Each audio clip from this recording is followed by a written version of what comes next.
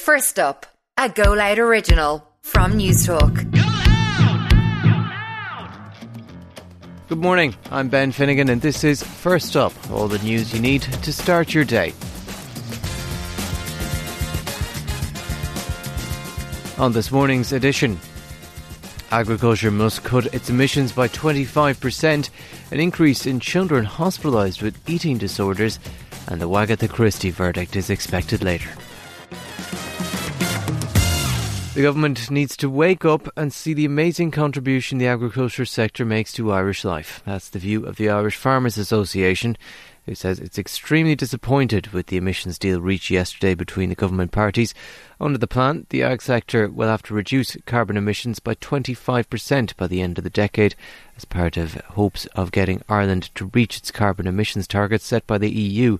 The IFA President Tim Conan says if the government doesn't protect the farming sector, there'll be devastation in rural Ireland. This sector is in every rural town and village throughout rural Ireland, and the governments need to wake up here and realise that we have a sector, as I say, in rural Ireland, and that sector needs to be protected, or you're going to have absolutely devastation, not at farm level, but in societal level, up and down rural Ireland as well.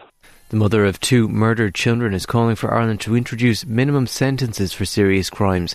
It comes on the 9th anniversary of the deaths of Kathleen Chadha's two sons from Carlow. Owen Murphy has more. 10-year-old Owen and 5-year-old Rory were brutally murdered in County Mayo this day 9 years ago by their father Sanjeev. Their mother Kathleen says this summer has been particularly hard. Owen should have done his leaving cert this year. So that kind of final week of leaving cert would have coincided with his 19th birthday. So I spent a long weekend just imagining what life should have been like, and all of the concerns and worries, I suppose, that many, many parents have, and excitement and joy I know I will never have. Their father is serving a life sentence in prison, but he could be freed in 3 years' time. The average life sentence here is 20 years, but the government is considering giving judges the power to impose a minimum period of 20 or 30 years, which Kathleen welcomes. If the judge had been in a position to say 2 life sentences to serve a minimum of whatever it might be, something like 25 to 30 years.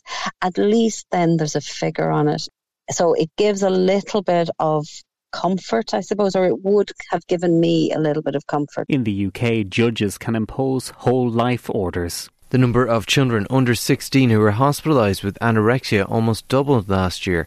According to Freedom of Information figures, 237 had inpatient admissions in public hospitals in 2021, compared to only 121 the previous year. Eating disorders, especially anorexia, have the highest death rate of all mental illnesses. Professor of Psychiatry in Trinity College Dublin, Brendan Kelly, says the spike in hospitalisations is probably linked to the COVID pandemic. We saw an increase in certain kinds of mental illness and mental disorders during the pandemic, but particularly eating disorders and anorexia nervosa among young people. So it's disappointing to see this, but it might reflect more young people seeking help for what has been an under-recognised condition. We'll find out later if Colleen Rooney has managed to persuade a judge that her claims she made about Rebecca Vardy in their Wagatha Christie case are true. The wife of Leicester striker Jamie is suing her fellow footballer's wife over a social media post that claims she was leaking stories to journalists. Miss Rooney will win the case if it's decided what she posted following her own detective work was correct. And that is First Up for this Friday, July 29th. I'm Ben Finnegan. Please start your day with us again on Monday. In the meantime, check out all the news you need on newstalk.com.